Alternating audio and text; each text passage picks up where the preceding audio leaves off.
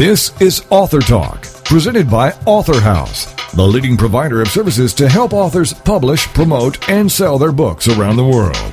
Author Talk is a show about new books and the authors who wrote them. It's an opportunity for prospective readers to hear directly from the writers, to hear what inspired them to write and publish, and to hear all the inside details about their books. Here is Author Talk with host Steve Jorgensen. The title of the book, A Single Moment in Time, and the author is Stella Butler, and Stella joins us now on Author Talk. Hello, Stella. How you doing? Well, we're going to talk about your poetry in story form, this book that you've titled A Single Moment in Time. But first of all, we want to find out, what was your motivation? Why did you write this book? I had the urge to write my heart out after being sick for so long. My motivation came from hurt, anger, frustration, and the need to be loved. Now, you say it appeals to an adult audience. What do you mean by that? It appeals to an adult audience because it deals with adult fantasies, love, betrayal, mental pain, and physical pain. And I go into deep details on the subject. Now, this comes from some of your experiences that you've gone through your sickness, and you've had some struggles. So this comes out of your heart and comes out of just trying to express yourself, correct? Yeah, and my imagination, fantasizing. Okay, now we have 4 chapters, and each chapter looks like it has maybe a theme, right? Right. Like chapter 1, I Dream Of. Now, is there a poem in there that you could share with us? Smiles of Joy. There's a man called David, far different than any man I've known. David likes to watch the lightning flash across the sky. He likes to hear the roar of thunder, cry out loud. David loves to watch the wind swiftly sweep through the trees. He says when someone dies, he can hear the angels cry. I'm not the greatest looking guy, he'd say, so look past this to find my heart. But I warn you, there you will find many scars. Now that you understand this, you may look into my face. There you will find no tears, only smiles of joy. He sounds like an interesting person. He was. David was. He was a wonderful, awesome person. A friend of yours? Yeah, real good friend. And those were his words. And so these poems come out of your association with friends and family, and as you say, your imagination. Well, if someone tells me something and we're in a conversation, and in that conversation, if it strikes, something that they say strikes me, and it just gives me that deja vu feeling, I can write a poem from that saying. I mean, it's something that just happens within me. And from those words and knowing that individual, that person, I bring their expression to life. So is that something that comes easily for you? Yes, I mean, if I'm around a person for a certain amount of time and it's something about that person, I am able to write about that person. It only takes a sentence or a certain smile or gesture. But if it strikes me and they say something that really means something that I think need to be heard, I'm able to write that. Now, in Chapter 3, the heading is If I Can't Have You, and one of your poetry in short form, as you call it, is titled So Hot. So why don't you read that and explain why you wrote it? Okay, so hot. He was so hot, but I was not. He suggested taking me for a ride. That's what I wanted to hear. He kissed my neck and never missed a spot. From there, he caressed my car light. causing the beans to become bright. He said, what can I eat?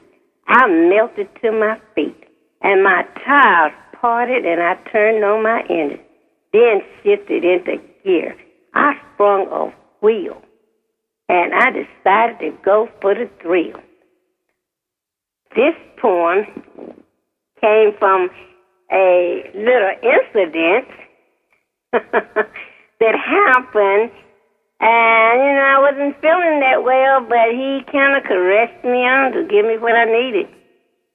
So you've personified the car in this poem. Right. That's what I did. That's my metaphor. I turned a situation between a man and a woman and made it a car so that a person could take this form either way they wanted. But, it was just kind of like bits and pieces will let you know, okay, it's not a car, but is it a car? But then when you get down into it and you talk about certain things like eat, and you can use your imagination, like the car lights, what it should have been, which I'm just saying the car lights. You can use your imagination on that. I mean, it could be anything. It could be the car lights. It could be whatever, In your next chapter called Listen to Me, one of your poems is titled Don't Bind Me. Now let's do that one and explain why you wrote it, what you were feeling when you wrote it. Okay. Do not bind me. I do not want to be bound. I'm a person wanting to grow out of this. I'm a bird floating with wings. It's time to stop. I hear my ancestors whispering in the distance. Stand, demand, be not afraid. I want to ask many questions with wisdom. I need clear answers, a peace of mind. There's a large word to consume. Teacher, preacher, lover, to be loved. Have a child. All things are possible. Set me free. Do not bind me. This is the way I was feeling as I was coming out of my sickness. I felt like I had just been bounded down. I needed to grow. I needed to learn things, all the information, all the technology and stuff that I lost over all those years. I can go back as far back as the 5 years that I know that it's just like a blank to me. I was in the world, but not really in the world, walking around like in a coma-like state. And so, therefore, a lot of things I missed. The sad part is my mother died doing this a year before this.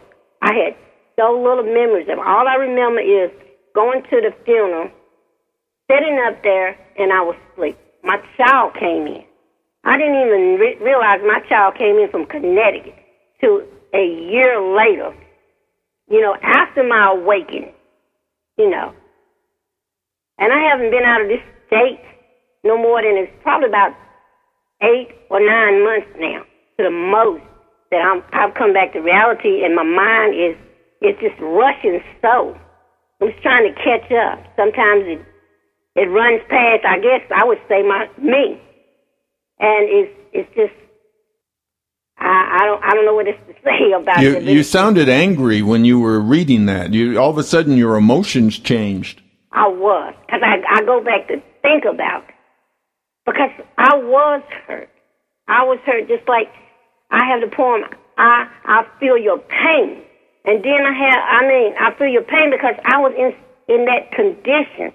When I see people that can't walk, people that have trouble talking, people that are sick, and I know what they're going through, and I know how people will treat you when you're like this. And then there's some people that will give you all the love and care. Then you got these people that don't understand. And they just simply begin to forget about you. They give up on you. And that's where my anger comes in at. Everybody needs to be loved, regardless. That is my feelings there. You know, that's why I get over emotion when it comes to that poem. Do not bind me.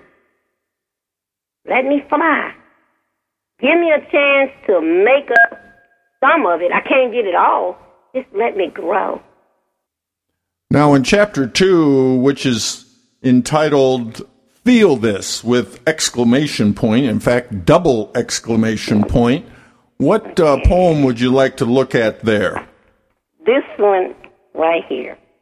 Woman, I love you, he tells me.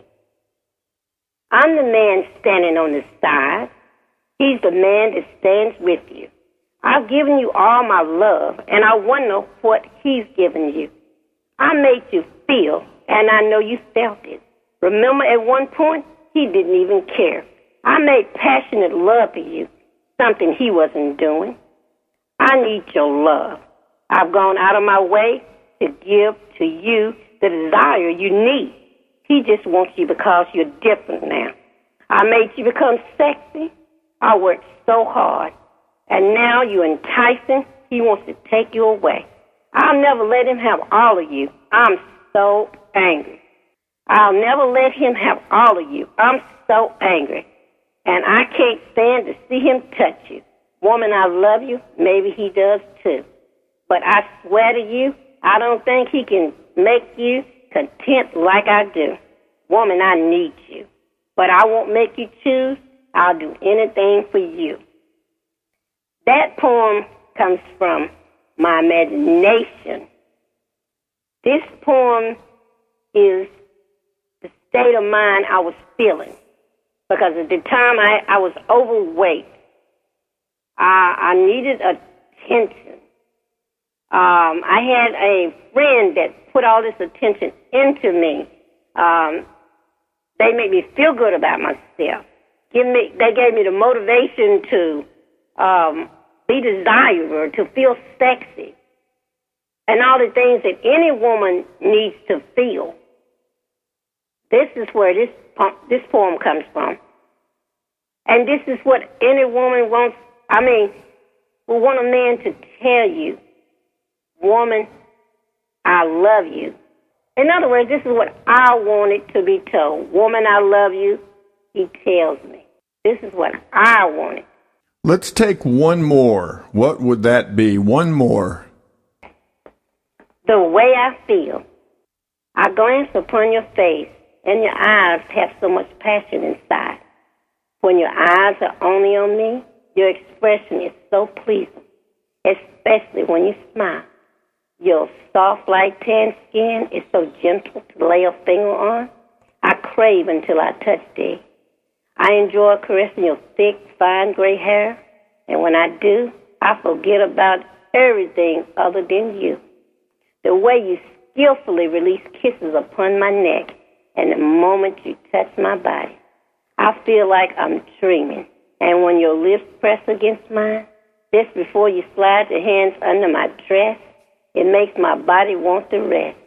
The way you arouse me with the repeated stimulations from your hands and the stroking from your fingers upon my private success sends electricity within me.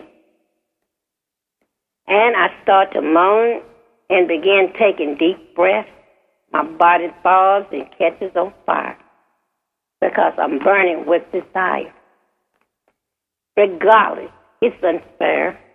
You will be my only lover, even if you leave this love affair. You have given me something to fantasize about, which I will always remember. This I swear. And this poem is one of my favorites because it deals with an individual's face. And when I think about the face, it really stimulates me because this person is really very, let's say they're intense. This person was an intense person, very romantic. And the part I like about it is, I guess the gray hair. The gray hair. Any concluding thoughts, Stella, about your poetry and story form? Any concluding thoughts? I would suggest you go out Buy the book, see what you like in it, think about it, fantasize about it. You say once you start, I promise you won't be able to put it down. Right. Well, Stella, tell us how to get your book. It's available at Amazon.com, BarnesandNobles.com, Orders.com, and, of course, Author House. Also, you can order it from your favorite bookstore. Well, Stella, we appreciate you being on Author Talk. Okay, I appreciate being here. That was Stella Butler. She is the author and the poet of her book, A Single Moment in Time.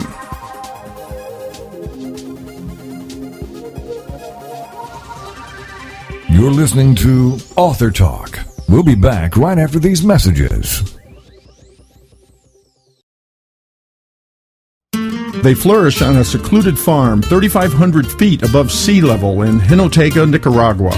These coffee beans grow in the shade of hardwood trees and banana plants, thriving in the rich organic soil. Shade-grown coffee grown at higher elevation has a better quality. There are two benefits: a slower growing cycle for the plants that allows time for the sugars in the bean to mature, and the natural composting from the nitrogen-producing canopy. And now you can order this international gourmet coffee online at nicaraguasbestcoffee.com. Order 12-ounce and 16-ounce bags or save with a discounted price by ordering in large quantities. 3 different coffee beans available: Arabica, Marigold Gaipe, and Green Oro. Prepare to enjoy the richness and the soothing flavor of some of the best-tasting coffee in the world. Order online at nicaraguasbestcoffee.com and enjoy Central American flavor, aroma, and richness of Nicaragua's best coffee. It's the chance for you to hear firsthand from authors on why they write their books in their own words. It's called iUniverse Radio, hosted by Steve Jorgensen every Saturday at 4 p.m. Eastern, 3 Central on TogiNet Radio. iUniverse Radio is brought to you by iUniverse, the leading book marketing, editorial services, and supported self-publishing company. iUniverse Radio every Saturday at 4 p.m. Eastern, 3 Central on TogiNet Radio. Radio with a cutting edge. Sending a heartfelt message is one of the best ways to touch someone, to touch the heart. But it's easy to forget birthdays, anniversaries, and other special occasions.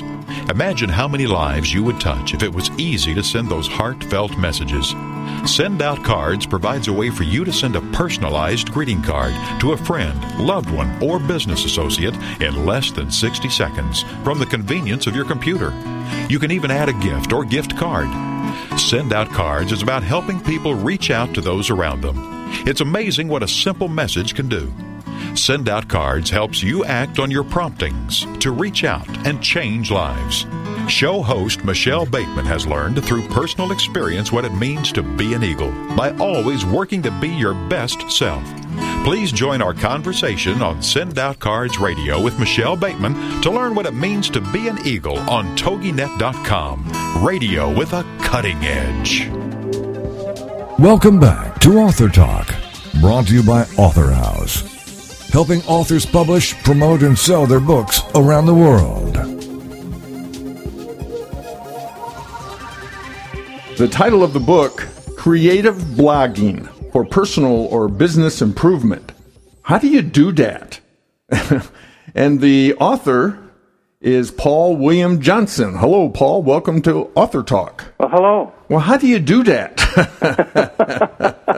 That's the big question, right? Right. Especially in this technological age. Right. So why did you write this book? Well, I wrote this book because I learned some things from my grandmother early on that have served me well all of my life, and I've owned businesses and so forth, and worked for large companies, been president of large companies and so forth, and these techniques that my grandmother taught me have served me well all through my life, and I've noticed that there's a lot of people that just need a little help to get going. So this book was written for people that feel trapped in the same old issues in their personal life or business and need to find a way out. And this book shows them how you do that. How do you do that? And you seem to really like Einstein. Right. I do like Einstein, and he always sounds, you think of Einstein, you go, well, he's not going to be simple.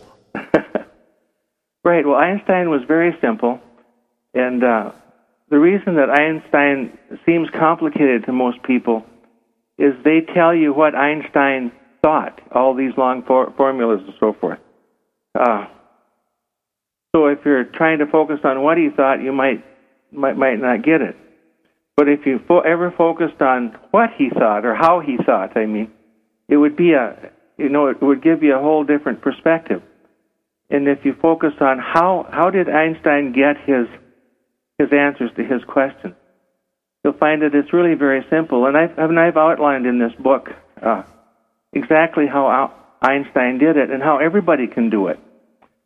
And Einstein, was very good with imagination, which all of us are aware of. But the reason for that was he said that imagination is a preview of life's coming attraction. So those things that we focus on with our imagination actually appear in our lives. And if you look at that aspect of Einstein, he gets a lot more interesting and a lot more down to earth. And of course, you're talking about creative solutions, and a lot of people don't think they're very creative. That's right, and that's one of the reasons why I wrote this book, because we're all creative. We all have the same creative abilities. Some of us use those abilities to our benefit, very few do, but most of us use those abilities to our detriment. When Franklin Roosevelt said, "The only thing to fear is fear itself," he understood how important imagination was in creating the realities that we experience in our lives. So that we need to focus on these creative abilities that we have and just learn how to use them and recognize that, yes, we have been using it wrong. Franklin Roosevelt didn't want people to use fear because he knew that fear would create the things that they feared in their lives. And this book goes on to explain how some of the details of how to create what you want and how to deliberately create what you want, not how to just create and unknowingly what you don't want. So it's a how-to book. That's right. What is collective consciousness? Well, collective consciousness could more easily be explained as if you've ever watched a group of children playing in a group, you notice how excited and how involved they are in their play, and they don't even notice anybody around them, and they're just having a great time. So in that group they formed a little collective consciousness. And the power of that collective consciousness can easily be seen when you compare it to a kid that's just playing by himself. He's not near as excited about what he's doing. He's not near as animated, and he's not using his creative abilities like they are to play their game. So that unity creates power. That's correct. And that's why if we're going to create unity, if we can set up a unified group and blog with them, a closed group, it's amazing what we can find out and accomplish if that's our goal, rather than just to talk about something that's some problem or some issue or so forth that's too big for us to solve. Another word for this creativity is intuition. Right. Now, we always think of women having that, but men have intuition? Oh, absolutely. And the reason women are taught, or it's commonly believed that women have more intuition than men, is that they're more relaxed and their minds are usually quieter, so that it's easier for them to hear that still small voice that speaks, and that was the voice that spoke to Albert Einstein. So men are usually more involved in their work, and they don't think that intuition has much value, when if they actually discovered it, they would find it has magnificent value. And the way to describe intuition for a person that that's not used to thinking in those terms would be that if you've ever had a problem and tried to solve it, and you've looked in the internet, you've talked to people, you've talked to everybody else, you've worked all night, and you still can't find the answer. And when you've kind of worked yourself to the end of your rope and you can't think anymore, you might lay down as soon as your head hits the pillow or something. All of a sudden, the solution pops into your mind because it's quiet enough so you can hear that still small voice. So intuition is just being aware that still small voice is there and learning how to listen to it. So it's within all of us, and it's also important, especially with this blogging technique, is that we get involved in problem-solving groups. That's right, that we should be involved in problem-solving groups. I mean, that could be in your family. In our family. It could be in anything in your personal life. It doesn't necessarily have to be a business. But if you can brainstorm in a group, write things down, talk it over in a group, all of a sudden you'll find that there's much more power than we'd have individually. And we have to be careful with this power because it can be applied negatively or positively. Now, if we start complaining or talking about each other in a negative way, then that can be very destructive to the whole group. But if we focus on our family and those things positively that we all agree on, or where we'd like to go, or what we'd like to learn, or how we'd like to create our own destiny, then we'd be amazed at all of the things that would start popping into our minds that we could share with each other, and that would generate more ideas and so forth. And that's how this group, collaborative group, works.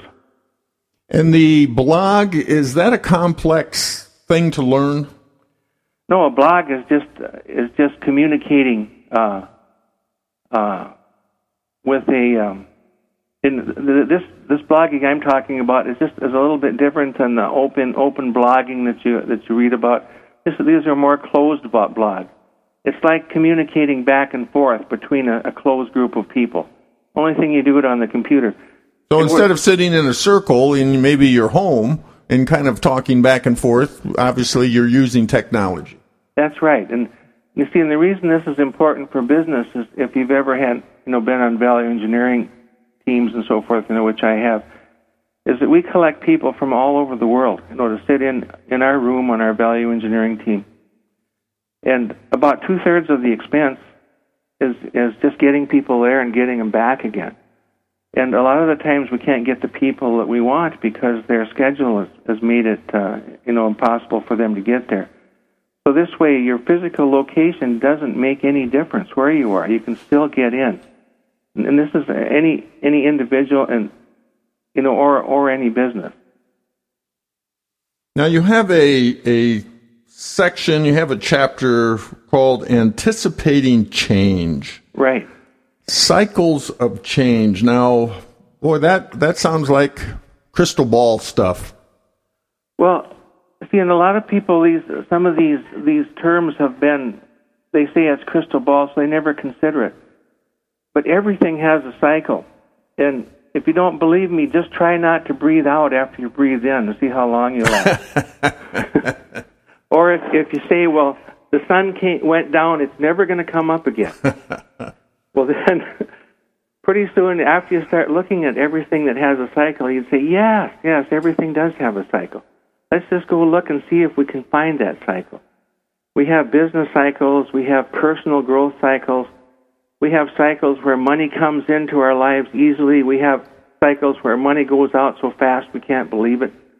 But we know this is all cyclical. So, and by knowing this, we know that when we have good times, we should always put something away because we know the cycle could turn down. And when we have good times, some people think it'll be good forever, and they go out and mortgage themselves to the eyeballs and so forth, when they should be just doing the opposite. And I cover that in this on personal cycles in the book, and how you can actually time those cycles. And the way to time breathing, as soon as you can't breathe in anymore or hold your breath, you're going to breathe the other way. So it's easy to see cycles if we just focus on them and say, what is this cycle? And the stock market actually leads the business cycle, and I explain that. So if you see the stock market starting to go down, I explain that by when the 200-day moving average of the price crosses 100, then you know that the next long-term cycle is going to be down. So if you see that happening, which happened a year ago, February or something, then you better be kind of secure in your job. You know, if you want to move around, you should do it. And this book tells you how to do that, how to manage your life so that no matter what the cycle is, the cycle can be a benefit to you, not a detriment. Well, when you talk about debt cycles, what does that mean? Right, that means that if you look in history, that there's been debt cycles where debt has gotten out of control, and then the banks have lent too much money to people that couldn't pay it back, and then all of a sudden the banks became insolvent. Everything, you know, kind of went pot pretty soon. Then at the bottom of that cycle, when everybody thought that, you know, that the end of the world was near, then it kind of turned around and started up again. And the Federal Reserve was actually instituted to try to stop these cycles, and so that they're boom and bust type cycles. You can go through history and you can see all kinds of cycles. The tulip bulb cycle, where tulip bulbs went up to mega dollars per bulb, until all the money in Europe was in a tulip bulb, and then they collapsed overnight. Well, historically, we're full of cycles of debt type cycles where people thought that they could get rich quick by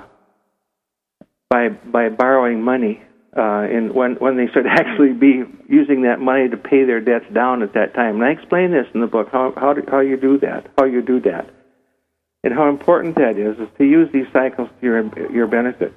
Because today most people have too much debt, and the economy is going downhill. Well, about the time they think, you know, it's the end of the world, it'll start going up the other way. Well, if you have a lot of cash and everything, you can maybe buy a house for half price, or you can do a lot of other things. So if you had cashed up at the top of the cycle, you'd be sitting to where you could take advantage of that right now. But that takes an attitude of understanding cycles and probably doing the opposite of what the herd is. And I explain the herd instinct and how that works in my book. And how we have to always kind of be aware of what the herd is doing and go the other way, because sooner or later the herd usually, you know, stampedes over some cliff, and it's uncomfortable. Yeah, you don't want to be with the herd when that happens. No. So what's simplify? I guess you're trying to tell us something. Right. What I'm trying to say there is that and especially with computers, is that most people think the more complex something can be, the better they're going to be. But if you look at what Einstein said, he said that the simplest is always the best. And even going back into the 1300s, there was a philosopher named Occam, and he first postulated the idea that if you're looking at a bunch of solutions, if you go through and just sort them out on which one is the simplest, most of the time the simplest solution will always be the best. And with the computer today, we can look at complex solutions in almost everything. And there's a lot of free information available on the internet. So pretty soon we get on a mouse wheel of looking for answers, when the simplest answer is the best. It's just using our intuition. And we'll burn out on that mouse wheel if we just keep looking and looking for answers, because there'll always be more data to look at, because there's always something else that comes up if you do an internet search. We have about a minute left. What would be your advice about selecting this problem-solving team? I think the thing to do with the problem-solving team is that in a team or in life, it's important that we surround ourselves with people of like mind. And I don't mean everybody has to think the same. We want diversity in thinking. But emotionally, we have to be on the same wavelength of if we're going to select a team or get into a group.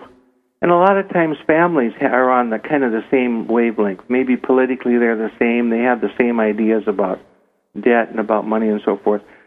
So when you get people with a lot of the same ideas already, if you want to venture out in some creative area, then it's a lot easier because these little conflicts aren't there. So if we want to set up a team or work in our personal lives, we should make sure that we always surround ourselves with people of like mind. We need to kind of vibrate at the same frequency. And then we can take those frequencies and multiply them and get out and do almost the impossible. What might seem impossible to some people. But when we get done, we'll say, oh yeah, we know how you do that. And that's what this book's about. Paul, how do we get your book? You can get my book from, it's on Amazon.com. It's on, you can get it directly from Author House. You can get it from in any bookstore, and it has a hard copy, it has a soft copy, and it has the ebook. And Author House is in Bloomington, Indiana, or you can go to www.authorhouse.com or Amazon.com or BarnesandNoble.com and so forth. Well, Paul, we appreciate you being on Author Talk. Well, thank you. I appreciate the chance to visit a little bit about my book because I'm excited about it. That's why I wrote it. Well, that was Paul William Johnson. He is the author of his book, Creative Blogging for Personal or Business Improvement. How do you do that?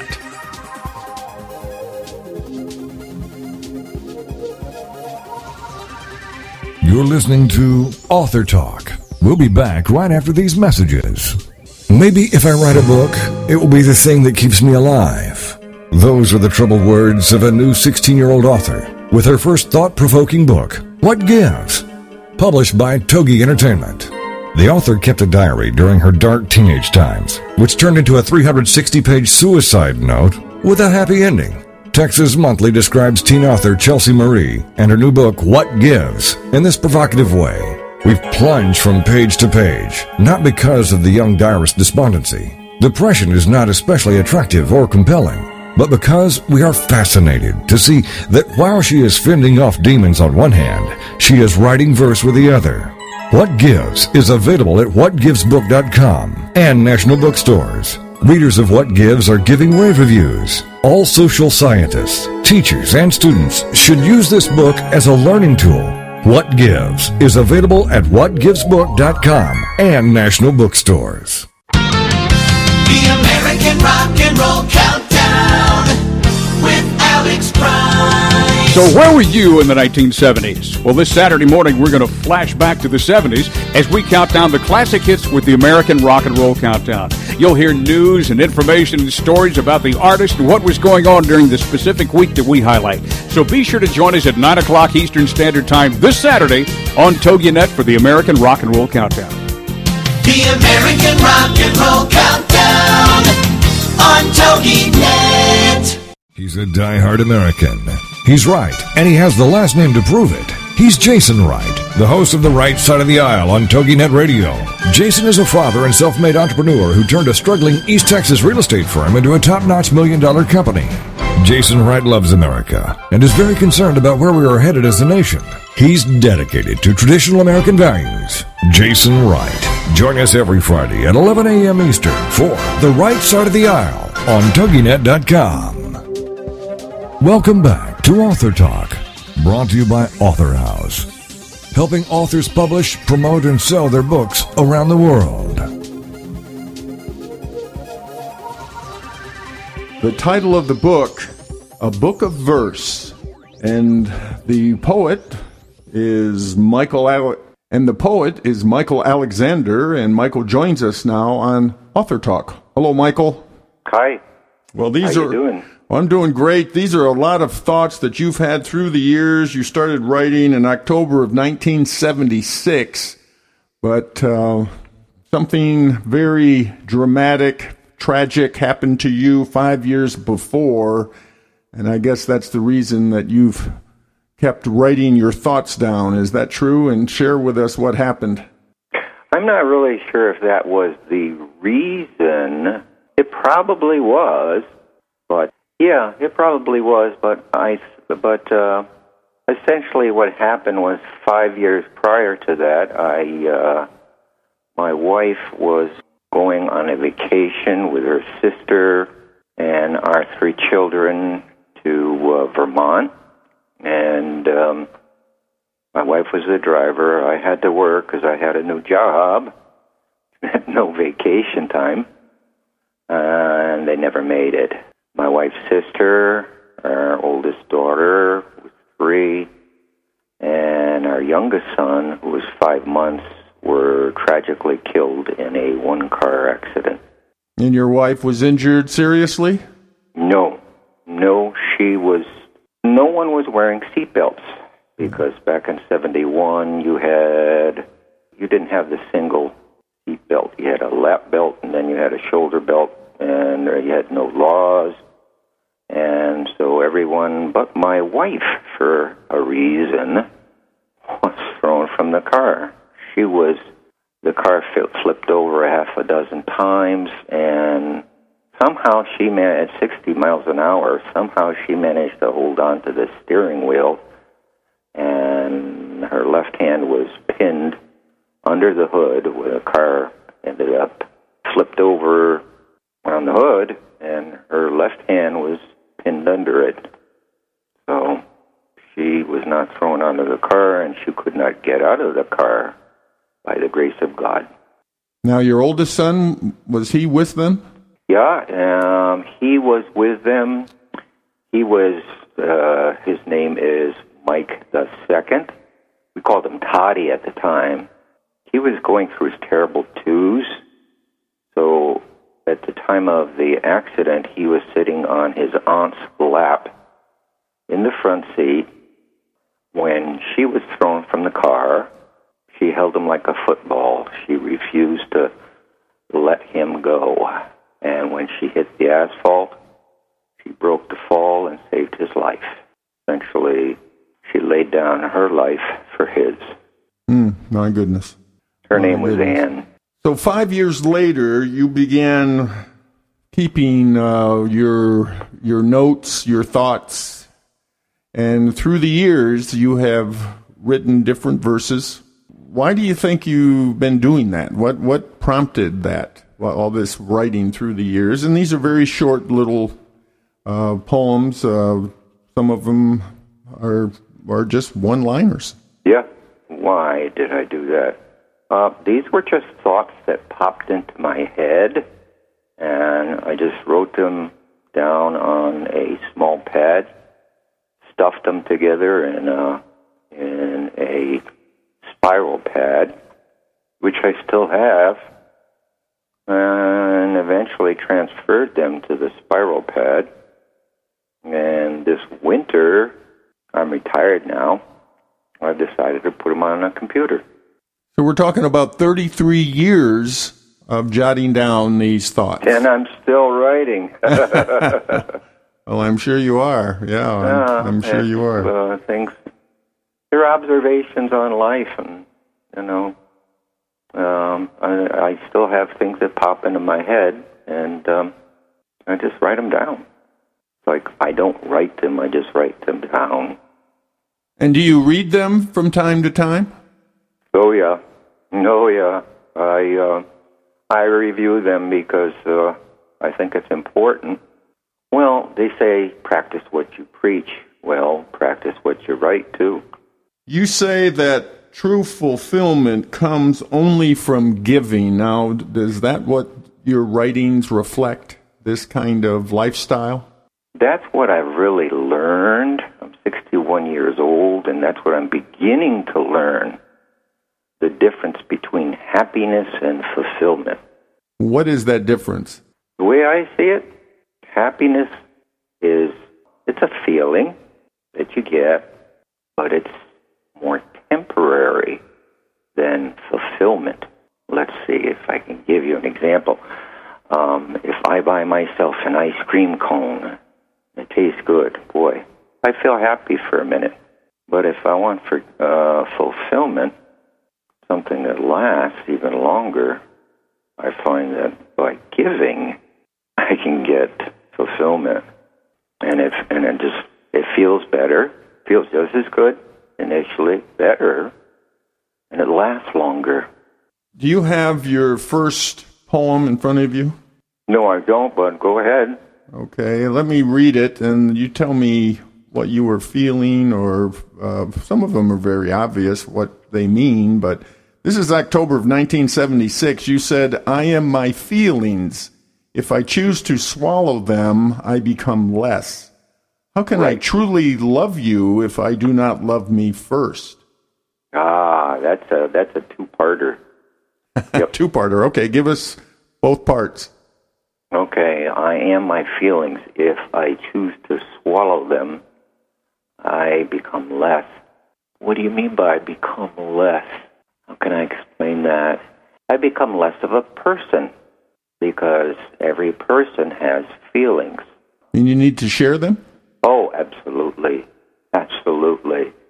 And my mistake was, after the accident, I had, being 61, my generation, the man was supposed to swallow his feelings and get on with life. Well, that doesn't work too well.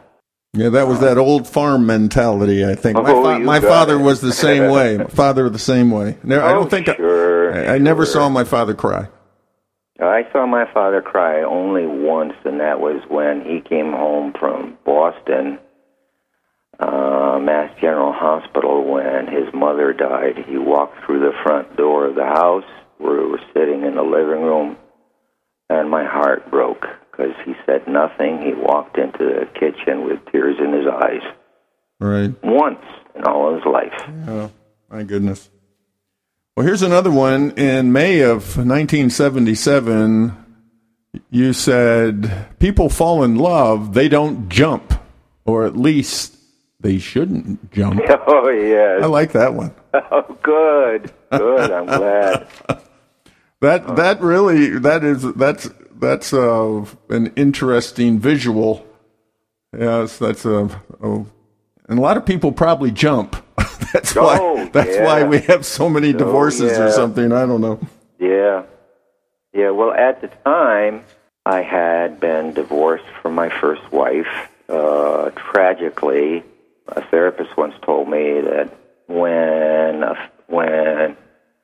a loss like this happens of children, they say that 2/3 of the time the marriage ends up in divorce. My goodness. I guess I was in the 2/3. So in May of 77, I had found another woman. Her name was Deborah. And I thought I fell in love with her, but maybe I jumped. At least they shouldn't jump. Right. In other words, take your time. Well, here's one in January of 1980. "No, time won't heal a broken-hearted me. Only love from me, from people, from God will." Right. That was actually, I don't know if it was a hit at the time, but Karen Carpenter had a song entitled "Time Won't Heal a Broken-Hearted Me." And that sort of inspired me to write that verse. Yeah, I don't believe that time alone can heal broken hearts. I think you have to use other people. Well, first of all, you have to be willing to let other people and let God help you heal your broken heart. Here's one in October of 1982. "Before God can lift us up where we belong, we must offer him our hand." Oh, yeah. Okay, I love music. Music has been very therapeutic for me throughout the healing, growing process. And that was based on a song by Joe Cocker and Jennifer Warren called "God Lift Us Up Where We Belong." I remember that. You remember? Yes. Yeah. Oh, yes. Did you like the song? Yes. Oh, yes. Oh, yeah. It was an inspirational song. Right. Well, it inspired me to add that to it. Cannot lift anybody up until they extend a hand upward or outward to him. And that means being willing to change. Now that kind of goes with the scripture, knock and it shall be opened unto you. You have to knock first. Oh, yeah, and sometimes you have to knock several times. Definitely. If you do, which is to say, if you don't get an answer the first time, knock again. I don't think God considers it rude if you knock a gazillion times. No, I don't believe he does at all. I No. mean, we would never turn away our children if they kept asking us, you know, if they kept asking us something. Yeah, I think eventually you take a time out and sit down and say, okay, let's talk about this. Right. Yeah, it may not be the best thing for them, or, of course, God knows perfectly what's best for us, even though we may be a little short-sighted. Oh, yeah, often are, yeah. Now, when this all happened, and it's all these years later, and people ask you, well, how did you live through it? You had an interesting response. Oh, yeah. My experience, and other people I'm sure have had other experiences, is that after, let's say, 38 years, I've come to appreciate that you don't get over it. You live around the tragedy. And I'm an amateur astronomer, and to use a rather crude analogy, for me it's been like, okay, the Earth revolves around the sun 365 days. And every August 17th, the accident happened on August 17th at 7:15. In my mind, the kitchen phone rings. And it's that the phone call that no parent wants to get. And that's the bad news. But the good news has been for me that unlike the planet Earth, imagine I'm planet Earth, with each passing year, my orbit around the tragedy has gotten further and further and further away, not in the sense of time, but in the sense of intensity. How loud does that phone ring, and how well can I cope with it? You know, I never really got over it. I've learned to live around it.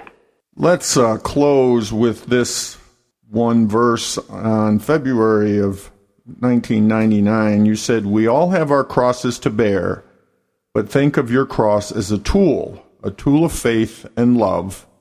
Jesus did with his cross, and look what he built with it." Oh, yeah. That was, I suppose I can tell you. It's an interesting story.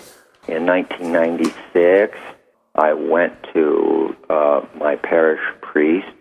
His name is Father Jeffries. And I asked him, does St. Augustine's have either a prayer group or a men's group? And he says, no, right now we don't have either. And so I started talking about a prayer group, ideas I had for starting a prayer group. He's taken this all in, my suggestions.